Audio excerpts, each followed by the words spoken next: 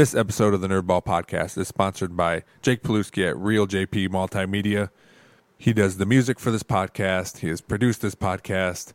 If you need anything audio-visual done, he is the man to see at realjp.com, REELJP.com. You may have noticed my brand new logo. It was designed and created by Melanie at Cuttlefish Graphics. I was looking to rebrand my podcast, and Cuttlefish Graphics made the process so easy. The finished look of the logo and the professional files I received were amazing. On top of logos, Cuttlefish Graphics offers professional branding and websites. I could not be happier with the job that they did. To start your next project, email Melanie at cuttlefishgraphics.com. Mention you heard this ad on the Nerdball Podcast and receive a $50 discount on a new logo design. That's cuttlefishgraphics.com, Cuttle fishgraphics.com. Let's start the show. Ray Pohlman, President of the Perrysburg Board of Education, and this is the Nerdball Podcast.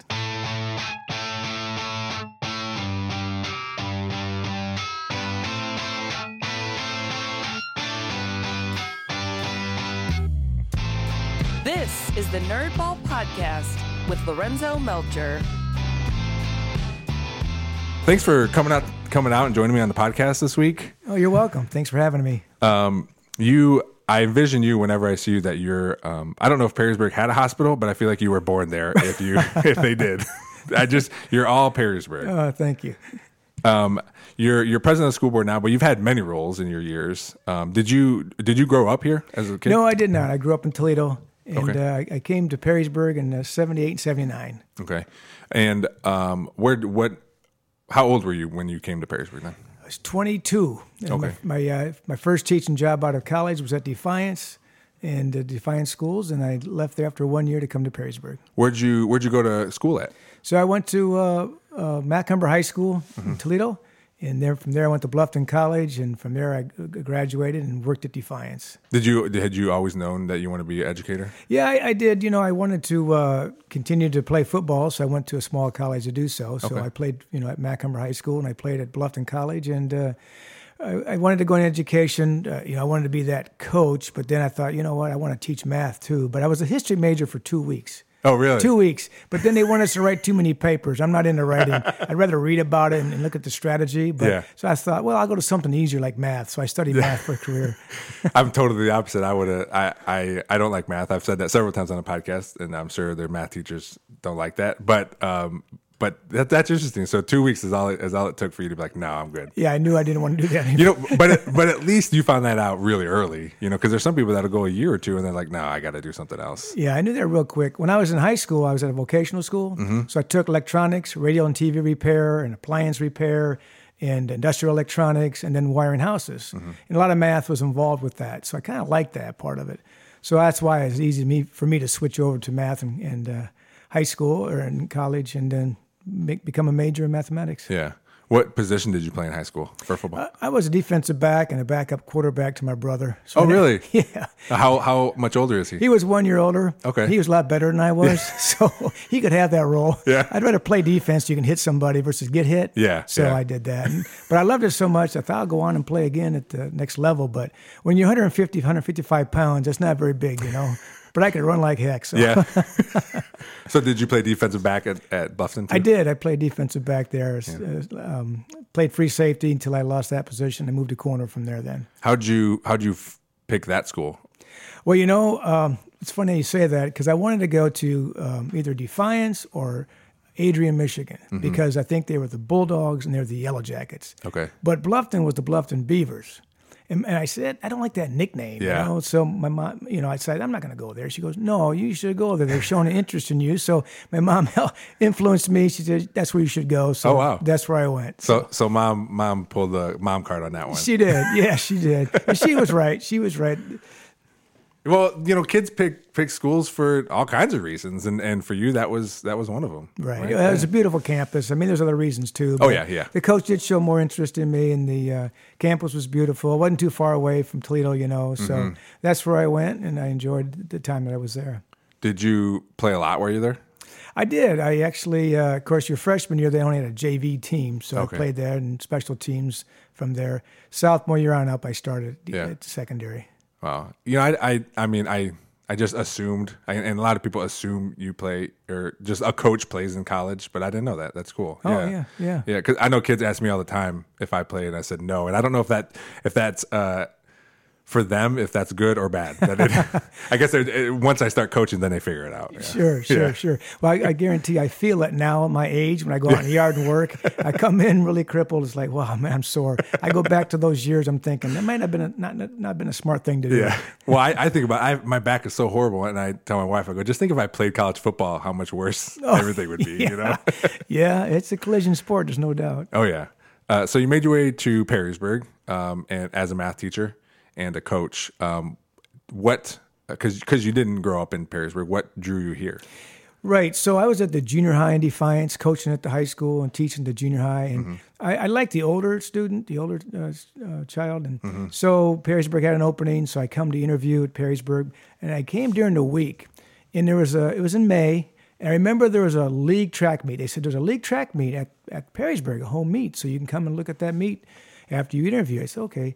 So the interview was over. I go out to the track and I look, and it's like, wow, these times aren't very good. These guys don't look very good for a league meet. Yeah. Well, no one told me it was a JV meet. So, it was, all right. So, but anyway, I remember that day. I remember that time. But Bob Steinecker interviewed me. Oh, wow. Mr. Steinecker was one of the folks that interviewed me. They offered me the job the following week or so. And then finally, when I got into the position to work that fall, the department head said to me, you're not my first choice. Oh. I said, well, okay, thanks. But at least I was second choice then. Yeah. And that happens a lot everywhere, where you might not be the first choice, but you get it, and then they realize, like, oh, this is the best choice. Yeah, well, I'm sure when I first started out, I wasn't the best choice for a lot of people, but, you try to improve every year, every day, and I know I've grown a lot in the experience I had as an educator for 37 years, and we never stopped learning. How'd you, so I know you said you were learning, especially your first years. What do you remember any struggle specifically you had the first few years of just learning how to be a high school teacher? Not so much that. You have when you leave college, you have a calculus degree. You have all these bigger, higher level math courses. Then you go to teach your first year. They give you classes like General Math Part 1 and Algebra 1 Part 2, and that's what you're teaching. Yeah. That was the struggle. In other words, you're at a high math area for years, and now you got to scale it back down to these young kids who aren't quite at that level, of course. Okay, yeah. And so you had to adjust and learn, hey, here's the speed, here's the content, here's the information. It took me a while, a couple months, 3 months. Okay, I better slow it down a little bit here. Yeah, because you know it so well, but then you got to remember, they don't know it at all in some cases. Right. Yeah. And it's sort of backwards. When you get somebody right out of college, you would think you offer them the trig classes, offer them some of the higher level classes, and mix that in with some of the lower level classes. Yeah. Now they don't even offer general math or Algebra 1 Part 1. It's all Algebra 1, geometry, Algebra 2, trig, stats, what have you. So, but that was the only struggle I really have when we say struggle. I really enjoy that age kid and watch them grow and mature, what have you. Yeah. Were you a coach right from the beginning? Yeah, I was hired in at Perrysburg as a head girls track coach. Okay. And I was assistant wrestling coach and assistant football. So it's one of those things that you had and I wasn't married at the time either. Yeah. So that makes a big difference. Oh, yeah. And it wasn't shortly thereafter I got married. And I said, okay, I told the wrestling coach, I said, you know what, I'm going to resign from wrestling and just do fall and spring. Mm-hmm. After a couple of kids, I resigned from the track. So I had 3 children. Resigned from the track position, but became an assistant track coach, which is a lot different than, of course, when you're in charge of the program. Yes. And I maintained football coaching throughout my career, about 27 years worth. Yeah. It was the same thing for me. When I got moved up to varsity, I decided not to coach track anymore, just because it's varsity football, it's more time, and my kids are young and they're doing things, and I can be a volunteer. I still volunteered.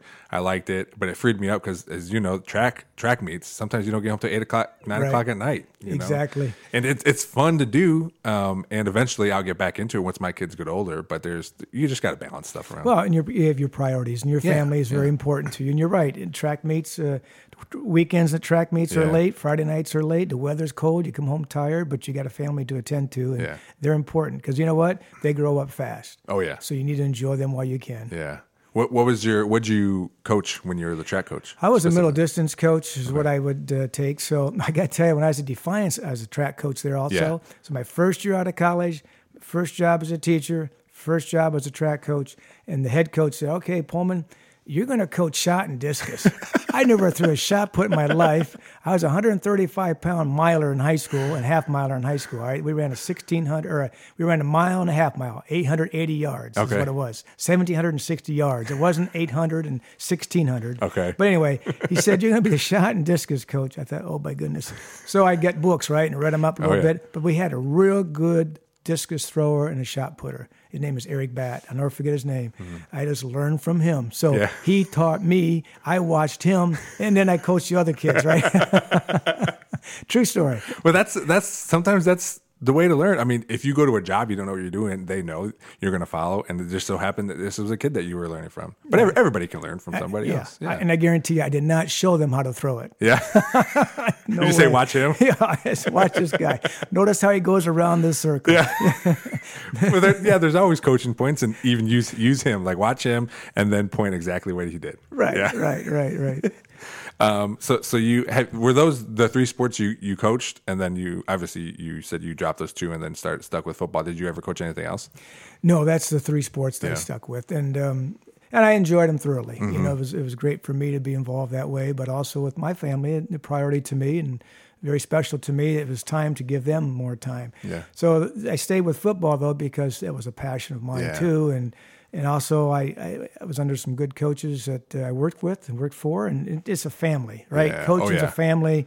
You know, the coaches' sons and daughters grow up with my sons and daughters, and the wives get together and they hang out, you know, and so it was one big family for us in the coaching ranks too. Yeah. So how long were you an assistant coach? Did you go through the rank like freshman, JV, varsity, or were you varsity? Right. So I was freshman coach hired first. So what we did back in the day when you're freshman coach, you went scouting, paper and pencil. You scout. You didn't have film. You had film, but it had to be developed first. Okay. So they sent scouts out on Fridays. You go out and watch the other team's offense and defense and write it down. And then you give a very thorough report to the varsity staff the next day. Wow. And they'll ask you questions. They'll ask you this, that. And they want to know size, weight, positions, offense, defense, schemes. And you have to have an answer. Then we had to put posters together and graphics together and scouting reports in a packet. Well, then I became a varsity assistant coach, and my first role was coaching linebackers. Okay. Which is a new position. But I had a good mentor in Dave Nostrand. Dave Nostrand taught psychology. Yeah, I had him as a senior. Okay, he was a defensive coach. I learned under him and learned about the linebacker position. And then I worked, Chuck Pratt was the head coach, very successful coach at Perrysburg, 23 years there, and had 3 undefeated seasons in his career. I was his assistant defensive coordinator for years. 17 years I worked underneath Coach Pratt, and then I became the head coach in '96 at Perrysburg football. Why? Wow. So between Coach Pratt and you, there was 2 coaches for what? You said he was 23 years? He was 23 years. Mm-hmm. And you were over close to what, 10 then? No, I was probably a total of 5 years as a head coach. Okay. Mm-hmm.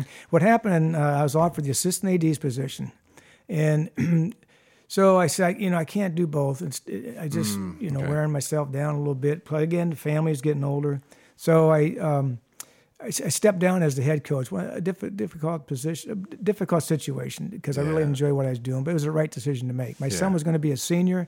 He was a junior at the time. It was a great class. And then Coach Frank came in, and he actually hired me as an assistant. It worked out great for me. Yeah. So it worked out great for me. And Matt Kriegel came in that time as an assistant. We worked together. Again, I worked with the junior varsity team, worked with the scout team. Anything that they needed me to do, I just loved to be around the kids in football. Yeah. Then soon after that, Matt was hired, and then he hired me for his defensive coordinator. Probably 5 more years with Matt. I was athletic director then. I was hired to be athletic director. I'd leave football practice, go to the soccer, leave at 9 o'clock at night, come home. Oh, man. Friday night was games. Saturday afternoon was soccer games. Yeah. So I said to Matt after about 5 years, Coach, as much as I hate to tell you this, it's time for me to focus on one thing. Yeah. I did not want to go to any other contest, if it's hockey or, well, let's say fall. Yeah. So if it's football, and then I'm going to go from there to soccer games, I didn't want to look like I was tired or bored or uninterested. Yeah. It was time then for someone else to do that, for me to stick with one role. Yeah. I want to go back to when you were the freshman coach in scouting. Was there ever a time where you were there Saturday morning and they asked you a question and you didn't have an answer? I can't think of too many because I didn't say anything except what I knew. Okay. But we did have one guy who knew all about offense and defense, so we thought.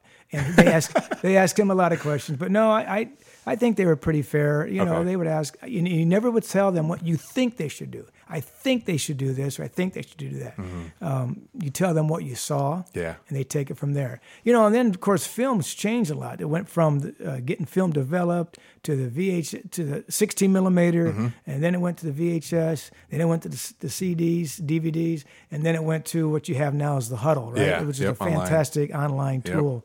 But times have changed. Yeah. And it's good now for coaches and players to be able to have that huddle. When you were talking about just telling the coaches like what you saw, what you knew, and because you couldn't, or you felt like you couldn't say you should try this or do that. That's how I felt. As a freshman coach, I didn't have to scout. I helped on Friday nights though with Coach Kriegel and his staff, and when I became a varsity coach, the first year for me was I would just listen to everything because I didn't feel like I was at my point in my coaching career where I could like give advice or something, But it's tough to find that time or find like. Because at some point, if you want to rise up, you still gotta you gotta do that, right? And I did have a meeting with Coach Kriegel one off season, and I tell him this all the time when we talk about it. I think he was just humoring me because I had all those ideas and stuff, and he listened and he asked questions and stuff, and then nothing I said like we used, which is fine. I was just glad I was able to get it out and he listened to me, because it's tough. Well, they don't want head coaches do not want assistant coaches who are yes men, but they want coaches who are going to give them input. But then they understand once the decision's been made in the coaching office, we take it out to the practice field, we take it to game night. That's the staff's decision. Yeah. And that's what we go with. So you wouldn't, as an assistant, head on down the road, go to the supermarket, and someone said, what was that play call? And you'd say, yeah, I agree with you. No, you wouldn't do that because you're loyal as an assistant coach. And I know you are a very loyal assistant coach. And you're right, you're a sponge your first couple of years. You listen, you watch, you learn, and then you feel more relaxed that you can offer some input. And that's what a head coach wants. They want input. They don't want yes men. Well, and a good coach would exactly what you said, like want input from everybody else, because the best head coaches will say or should say that they don't know everything. And even little things, like if we're working on this particular run play, like, okay, this is how we're going to run it. And then the offensive line coach says, well, we can't do it because of this and this. And they go, oh, okay, well, good. I'm glad you said that. We got to change it. But it's good. And I've been a part of Coach Kriegel's staff for a while now, and he was great at that. And I watched him, even as a freshman coach, I watched him let his coaches coach. Right. And even when I became part of that, and I asked him, I go, was that just something you've always done? He said, yeah. He goes, if I'm going to hire, I know I'm hiring good coaches, there's no reason for me to micromanage everybody. Right. And that's a very successful head coach when they do that. I remember over the years, different things are happening, but football, for the athletes themselves and for coaches, it's such a team building thing. It's so good to be involved for young men and women involved in other sports that they're involved with. But I remember in '96, Perrysburg and Maumee game, we got like 3 years in a row, Maumee beat Perrysburg. It's my first year as a head coach. We beat Maumee. I'm talking to a few people from the press. I turn around to Doc Thomas, who was a great defensive back coach, who was a great man. Doc passed away a couple years ago, and Doc was on the phone with me for many years upstairs. Upstairs, I'm on the field. I said, Doc, where's the team? He says, they took the bell, and they're running with it down the street. They're going to carry it home. I said, you got to be kidding me. I'm going to get fired. So, I left. I'm running down past the stadium, down towards Harm's Carpet, trying to catch up with the team. I'm running this distance. Finally, the police are after the kids, and they pull them, they stop them, I catch up to them. I said, guys, we got to get on the sidewalk. I'll walk with you, but we can't be in the street with this bell. The police said, you can't even walk with them. So they got the truck, put the bell in the truck, got buses. The guys got on the bus. We went to Perrysburg, got off by Commodore Perry, and then they could walk it through Perrysburg. Oh, nice. But I thought, I'm in trouble. I was in trouble. And then there was a coach named Hal LaFontaine from Maumee. Real quick story here. Yeah. Hal was a head coach. Great man. Great. Perrysburg and Maumee coaching staffs got along so well. Okay. Great sportsmanship, but very competitive in athletics, right? Mm-hmm. And the team's the same way. But we beat Maumee that night, one particular night, and Coach LaFontaine came up to me and said, "Pohlman, you'll never beat me again." He retired that year. Oh, did he? He knew True it. story. Yes, he knew it. Yeah. But speaking of Maumee, how do you feel about them leaving the NLL? Well, I think, again, for their student athletes, it's a good decision for them. I hate to see that. I really think it's always been and has been a very good rival for them. But, if you look at the basketball, baseball, look at the sports, football, it's been difficult for them to compete with the size, number of athletes that they have, number of boys and the girls in their school system. Compared to Perrysburg, we've got over 1,700 kids. Yeah. So, and Anthony Wayne's a very large school too, and Sylvania School. So I think it was a good decision that they made for them. I hope maybe they can still have some sort of a game. Maybe it's not going to be the rival game, but maybe still have a cross the river type of competition at some point. Baseball, maybe hockey, track. But it's not going to happen to 25? I think it's 23. Is that what? Or 23? Maybe it's 23. I think, 23, yeah. But it's good for them to do so. Yeah. I mean, if you look at the City League, when Woodward and Start and Rogers, when they left and formed their own league, that's good for the kids because now week in and week out you can compete. Yeah. There's nothing worse than going out and working hard summer and fall and practicing, and you go out Friday night and you don't win. And you lose 5 or 6 in a row, 4 consecutive years you're not winning ball games. That's difficult to keep an interest out there. It's tough on coaches, tough on the kids. So I think it's a good decision on their part. Well, hopefully for them too, because I know a lot of their good athletes decide to go to school somewhere else. Once they get to high school, I know the big recruit for St. John's, Thomas Ciceros, was a Maumee kid, and he's going to UT to play football. But he was from Maumee, so a lot of those kids are leaving because the winning keeps everybody happy, and they're gonna stay there. So hopefully, with them moving and being able to compete more, it'll help them keep their own kids too. Absolutely, because everybody struggles with that. So absolutely, yeah, good point. Was that a huge thing when you were coaching, as far as kids going to private schools? Well, yeah, it happened a lot. And it's a legal thing to do. Yeah. Of course, St. John's, St. Francis, and Central, they attract a lot of Perrysburg kids, Rossford kids. Our goal then at Perrysburg was, you know what? We're going to get the best we can get facility-wise. Yeah. So that's been our goal for a long time. It takes a while, and it's community support, taxpayers' dollars to help get the facilities up to par. We built a new high school, built a new gym, the wrestling area, the baseball area, the outdoor track. Thank goodness for Churchill's and the support that they gave there. Yeah. And Mr. Leland with the support he gave for the baseball field and the softball field. So, and then we've got the Hutchinson Center. We've got the Whittle Field, Ken Whittle and his family. We continue to make improvements to our facilities. And I think that's helped keep some students here. Now, let alone the academics. Let's not forget the academics. Correct. I think what we provide in academics for our community is fantastic. And so to get the education is number one, and the athletic arena number two. And then you can go to the theater productions, our music, our band, our orchestra. Yeah. All of our staff members, our faculty do a fantastic job with all the extracurricular activities. That's one of the reasons why I really wanted to stay involved somehow when I retired, and that's why I ran for the Board of Education. Yeah.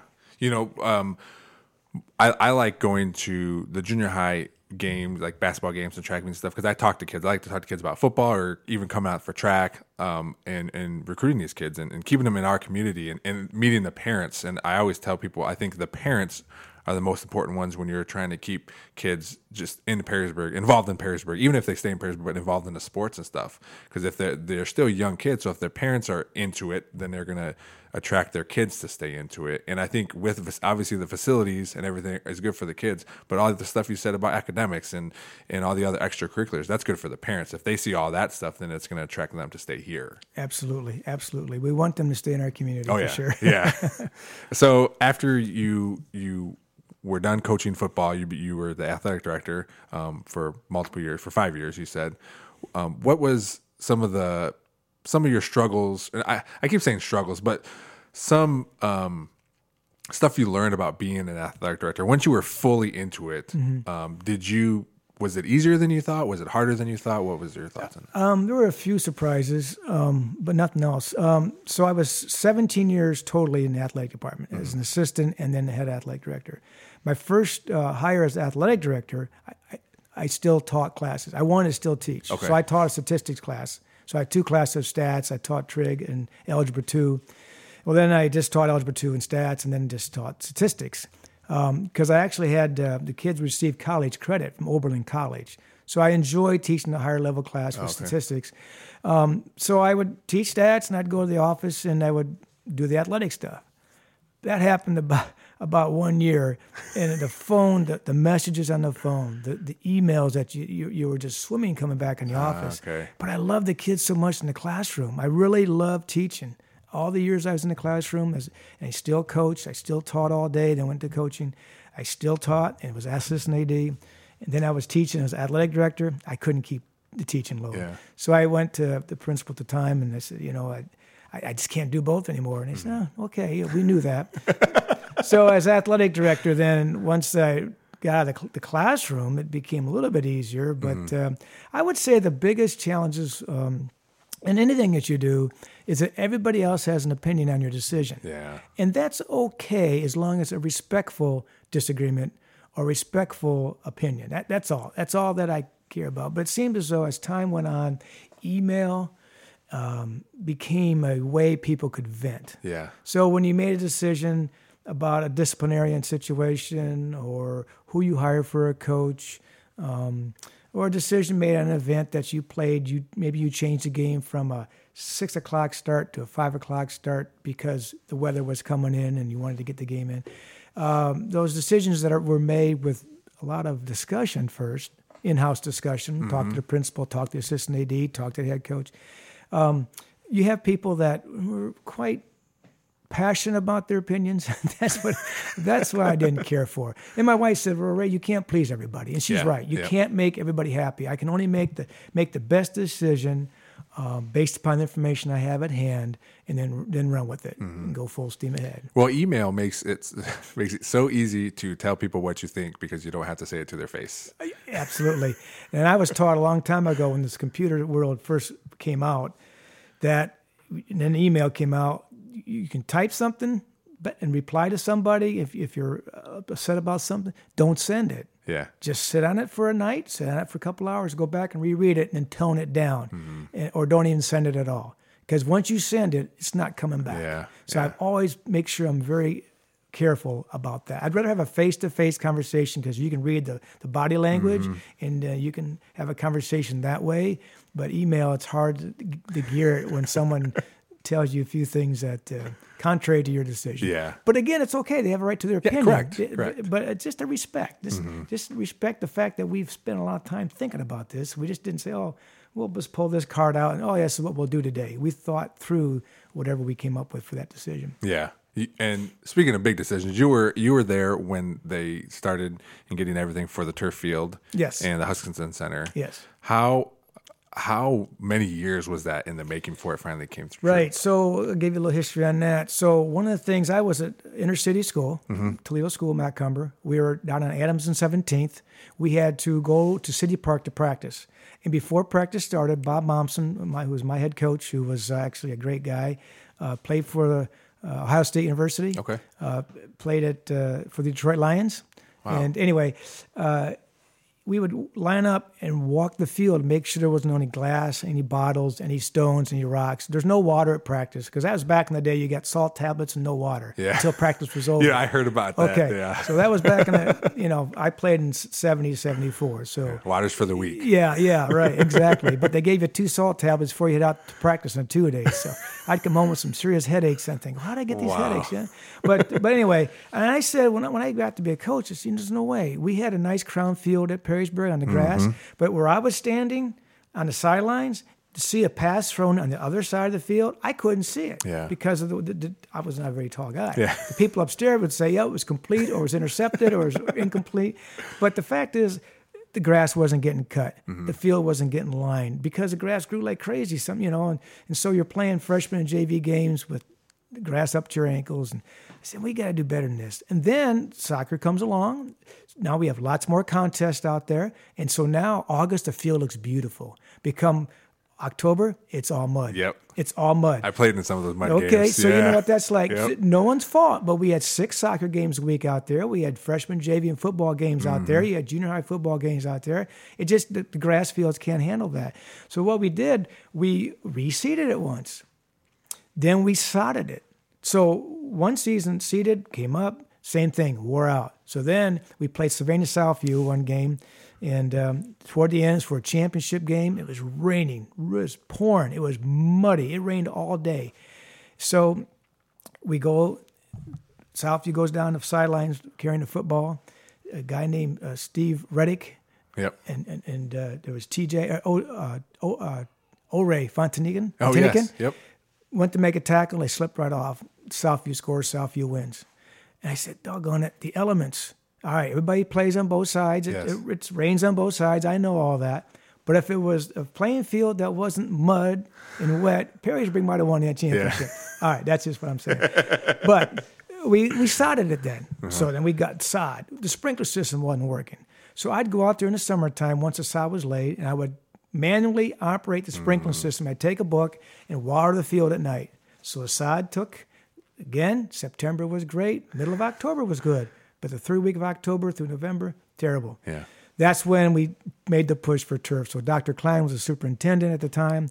That was my first letter to Dr. Klein about we got to do something about this. We started investigating turf. What kind do we would like? How much is it going to cost? What can we do? Can we fundraise? And at the time, it wasn't a thing for high schools. No, really. It was not. Yeah. No, it was not the thing for high schools at all. Well, soon thereafter, then Dr. Klein retired, and then retired, and then Mr. Hostler became the superintendent.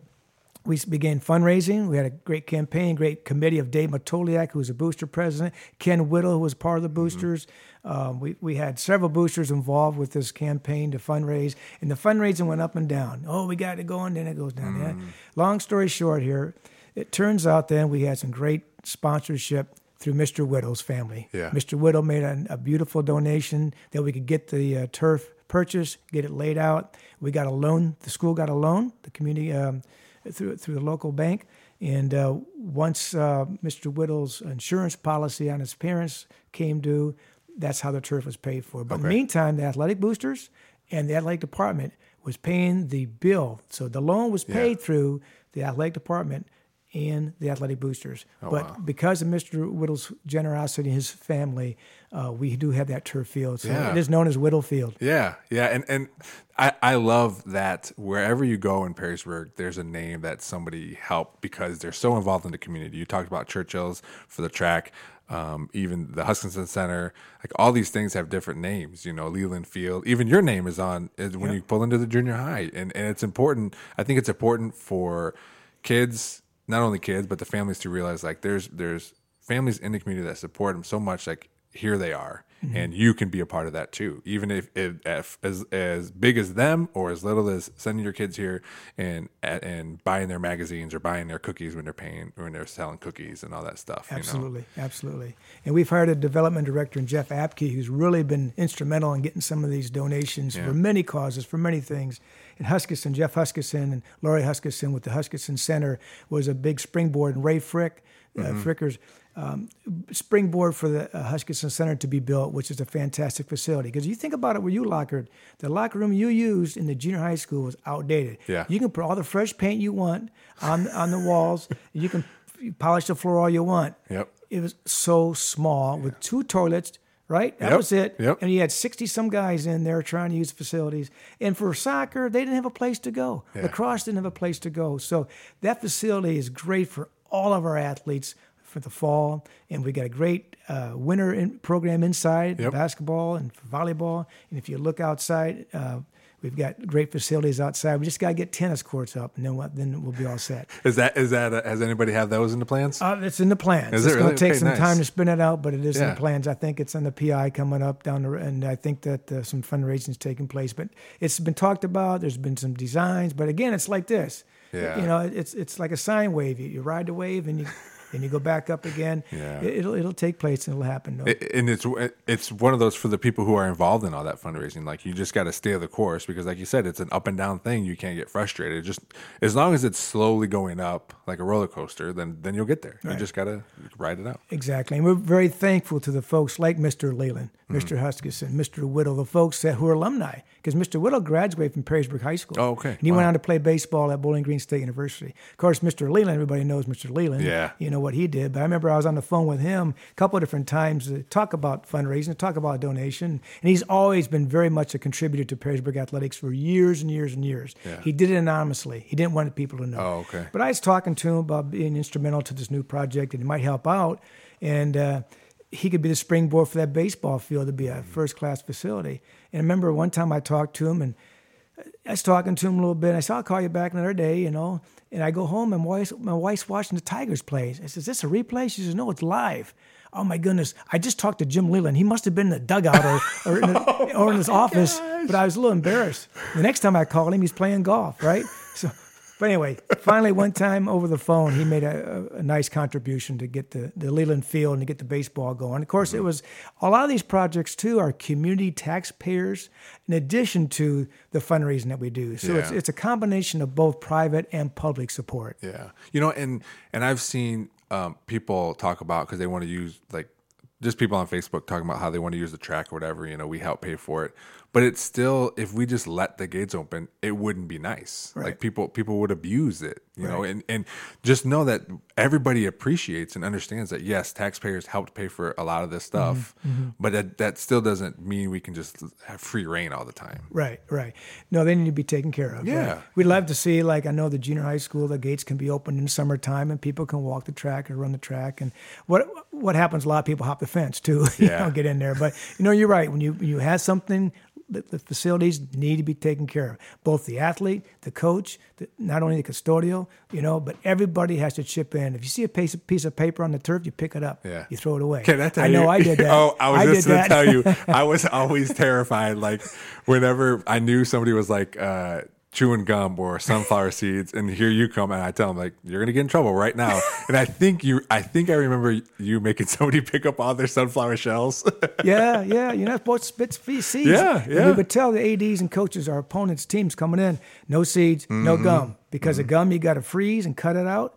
The seeds are hard to pick up, and you can't sweep them out. Yeah. So the thing is, people don't know what it took to put that turf in there, the work, the fundraising, the effort, the sweat equity.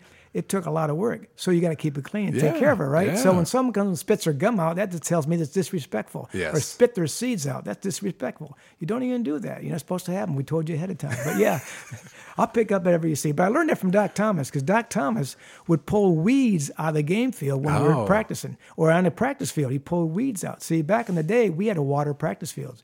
We pulled those rain trees out, and when they would not guide themselves, when they were broken, we had to move them every hour or so around practices. And Doc would pull weeds so the practice field would look nice. You know, that was, I remember seeing you when I was in high school, maybe a little bit after too, of you watering the green acres all the time. Yeah. Pulling those hoses around and just to, because those fields could get hard if they weren't out watered. There's no reason why any athlete should be out of a game because they have shin splints. Oh, okay. Right? Yeah. Right? Yeah. So, I mean, if you get a bump or a bruise, I get that. A pulled muscle, I understand that. But you got shin splint because the ground was too hard. Yeah. So I said, we can water it. That's what the sprinkler system's for. But again, those were those wheelie birds that would go on their own, but then they broke, the strings broke, and you had to move them around yourself. I can see you pulling the hoses around. Yes. Yes. All for the kids. Yes. All for the kids. Definitely. Yep. And well, now the junior high has their own football field, which has a nice sprinkler system now. Yes. And it always looks really good. Steve Winsler a few years ago blew the paint budget. I remember one day because he put a honeycomb all throughout the end zone, both end zones. And I think Scott Bucher was the AD at the time. I was like, what are you doing? We don't have enough money for that. Well, those fields, the fields used to go east and west, the goalposts. Yes, that's when I played. They did that. Okay, well, we took a team to Pittsburgh for 7-on-7. As a matter of fact, LeBron James was actually playing on one of the football teams that we were going against. My son was, I believe, a sophomore at the time. So we went and competed there. It was a good experience. It was a quarterback camp. It was a good 7-on-7. And we noticed how they were set up with the Pittsburgh Steelers. I thought I like that. So I came back and I talked to the parents and we got everybody together and we said, all right, let's redo this facility. So now you see what you have there. Yeah. I think we have at least 3 practice facilities. Yes. Now that we have the turf, that's in itself a practice field too. Mm-hmm. There's nothing better than practicing on your game field. Yes, there's nothing better, better. So anyway, it's been parent support along the way. It's helped getting our facilities where they're at today. And do you, throughout your years at Perrysburg, I'm sure you've seen that all the time, just parents supporting everything. Oh, we are very fortunate at Perrysburg to have that support. Mm-hmm. Really, we've been blessed. Yeah, yeah. So now you're a part of the board, the school board, but you're president now. But before that, how many years were you on the school board? Well, this is my second term. So my first term was, this is my 5th year. I'm going on my, actually we're 5.5 years in. Okay. So my first term, 4 years was up. I'm a year and a half into my second term. So before I ran for school board, of course, athletic director, I was president of the teachers union too. Yeah, I noticed that or saw that when there was articles about it. Well, my wife, she's been very, very helpful for me. She's straightened me out, that's what I'm trying to say. So what she said, I'd come home from practices once and this is happening with the union and this is the pay raise they're going to give us and this is the benefits. Complaining, right? She goes, don't complain, get involved. Then you'll know. Okay. Don't complain, get involved, then you'll know. Mm-hmm. So I did. So I ran for an office on the Perrysburg Education Association. They soon asked if I'd be president. So Dave Nostrat and I alternated president and vice president for years. Okay. And so that gave me some nice exposure to how it works on that side of the table. Okay. So then when I was ready to retire, I said, I still want to be active in Perrysburg somehow. And so some folks talked to me about running for school board. Mm-hmm. Because I have an idea how the school system works. I have an idea what teaching's all about. Mm-hmm. In administration, I have an idea about that. So I did. But I tell you what, being in my first 2 years in the school board, I didn't know anything. I mean, It was like, wow, this is a different side of the table. Yeah. And how much you learn. 84% of your budget is spoken for. It's people. Wow. All right, 84%. Yeah. So you're talking about maybe 16% of the budget you have anything to do with as a board member. Seriously. Yeah. You can talk negotiations. You can talk about things that way. It's been challenging with respect to the number of issues that come up, that are unexpected issues. Mm-hmm. But I've been very blessed with the team that we've had and members we've had on the board, that we've worked together and on some tough things that we've had to work with. And I was vice president for 2 years under Jarman Davis as president. And then the last 2 years I've been president of the board. Do you find it hard to... You were a teacher for a long time. You were the president of this teachers union, and now you're on the other side. Do you find it hard to be on the other side to try to, because what they want? And I get accused of that by some folks that say, well, he wouldn't be fair in negotiation. He would be all for the teachers. Yeah. You're not representing our taxpayers. That's what they would say, but they don't know me. Yeah. I've always said at either side I've been on, we need something that's fair and equitable. Mm-hmm. Fair and equitable to the taxpayer and to the staff.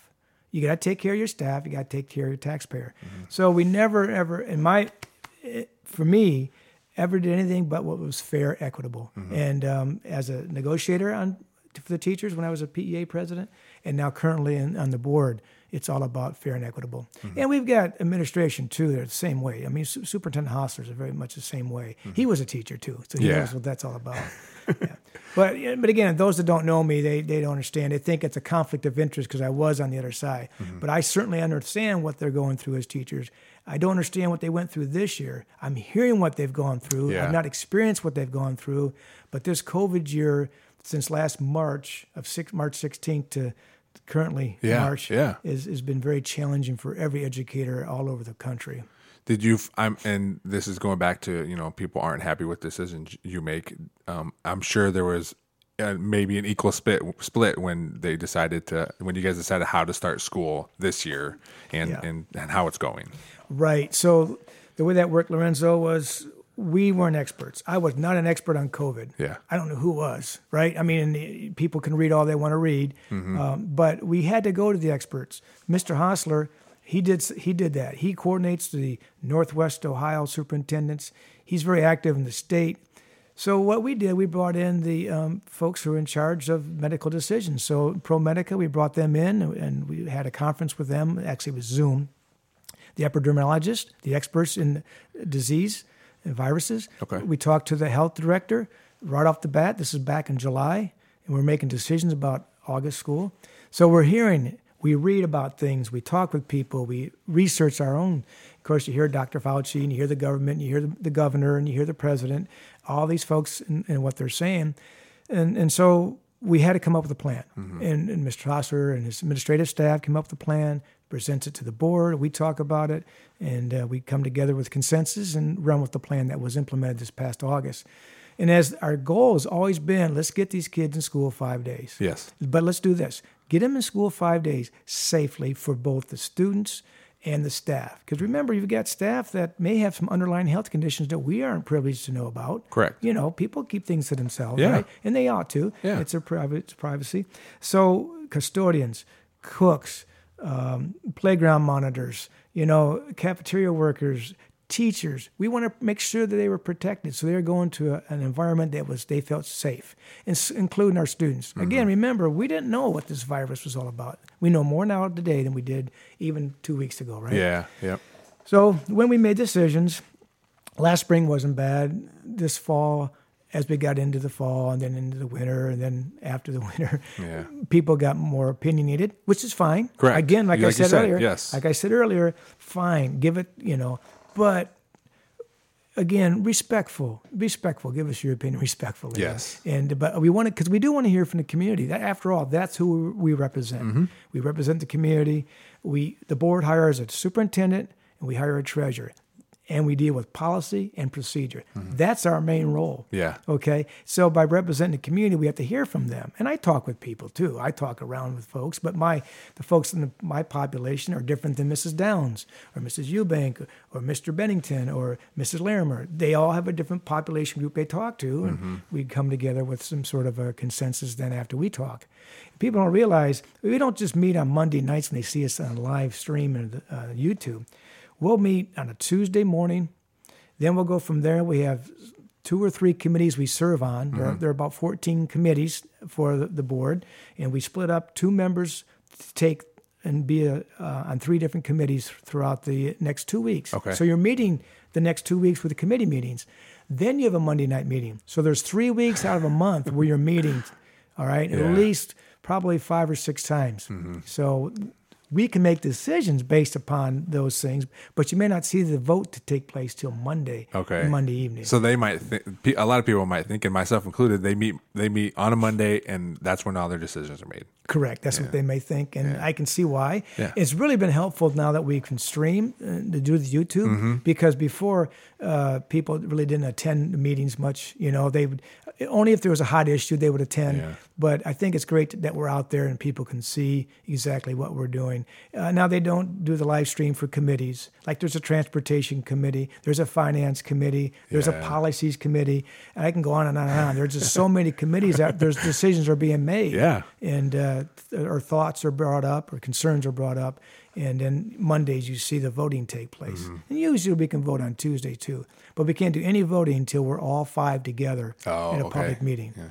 I tell you, I've only been to one school board meeting, and it was when there was an issue with Coach Hall. That's the only one I've ever been to, and a lot of people went to that one. I remember that. Yeah. Yes. You're on a school board now, and did you, as the president now, is it what you thought it would be, and are you glad you're the president? Oh, I'm just glad I'm on the school board. Okay. Being president or not is not really as important to me. I like to lead. I like to like to organize. Yeah. I don't like things that are not organized. I don't like it when policies or procedures aren't followed. If time schedules are not met. Yeah. You know, my wife says I'm just too anal about things, right?